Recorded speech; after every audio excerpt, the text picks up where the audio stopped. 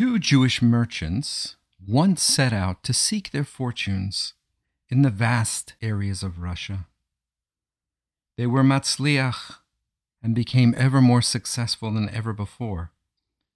And that would have been just fine if not for the Yetzer Hara, the Kluginke, the one who comes to give not good advice.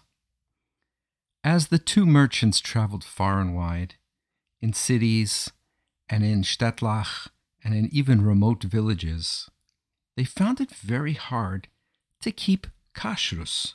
For weeks on end, they found no place where they could find a kosher meat meal. They were living on vegetables and bread and eggs.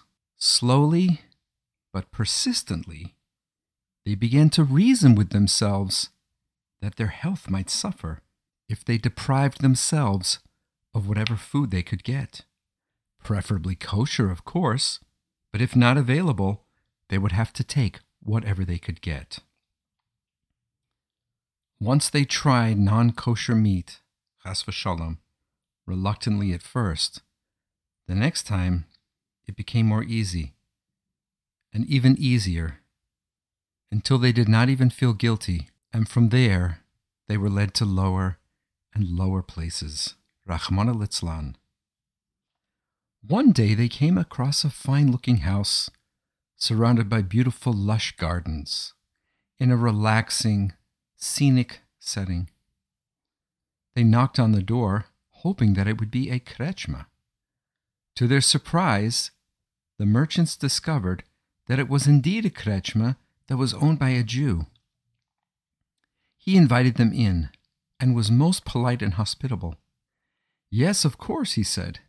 "I have a room that you can sleep in, and I have plenty of food too, if you don't mind eating non-kosher."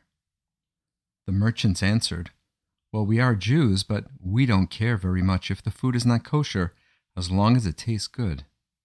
The krechma invited them in and sat them down at a table, and then disappeared. A few minutes later, he returned with two muscular men, his two sons, with fierce looks on their faces. They locked the door, and they each brought out a long butcher's knife. The two frightened merchants saw that they had fallen into a trap.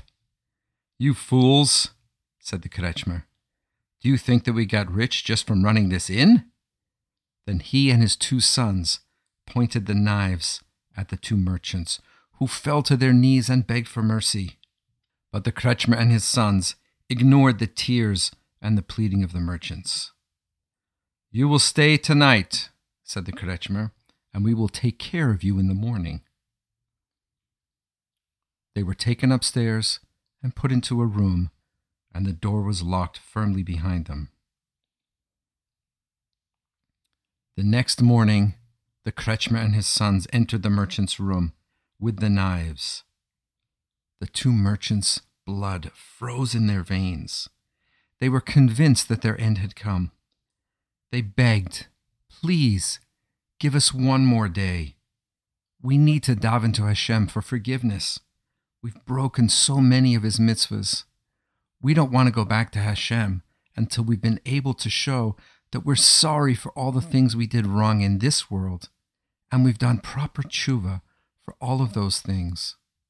So the krechmer and his sons agreed. They locked the door and left.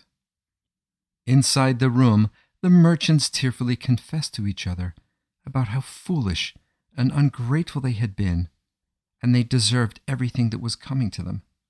Of what use was the money they had made? It had only hastened their death. The two merchants did not sleep a wink that night. They davened and thought long and hard about the mistakes they had made. As dawn was breaking, they both fell into a deep sleep, when suddenly they were awakened by the noise of the door being opened and the krechmer and his sons coming in with big smiles, saying, "Good morning, Yidden, good morning." They had a tray with a samovar of hot water. They had brought cake and mashke and herring. The two merchants couldn't believe their eyes.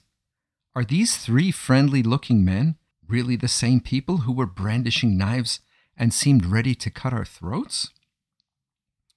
The Kretschmer stood smiling at the two astonished merchants and said to them, "My dear brothers, eat and drink, and when you are rested and ready, you may leave in peace."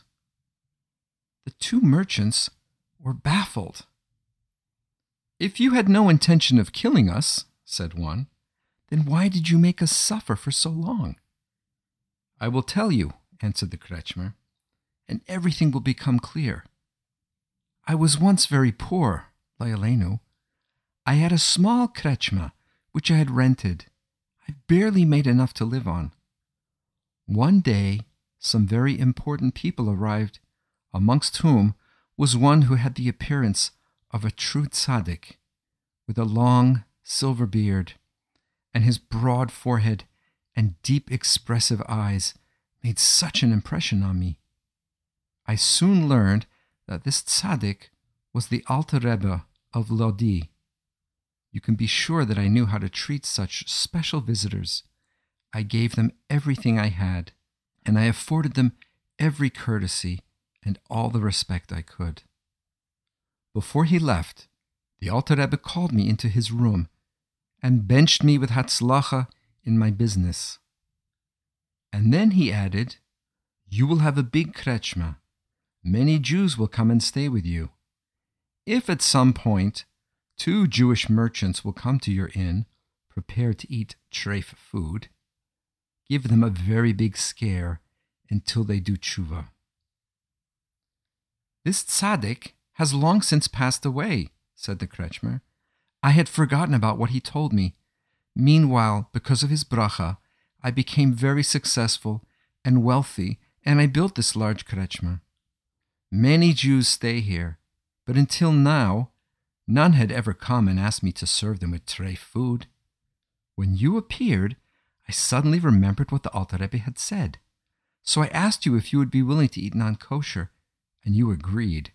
So I knew that you too are the ones that the Rabbi of Liodi had in mind. The Eibishter has helped you, that in the merit of the tzaddik, the Alter Rebbe, you have become true Balei Tshuva. Now you can go home with joyful hearts, for not only have you saved your lives and your wealth, but what is far more important, you have saved your souls."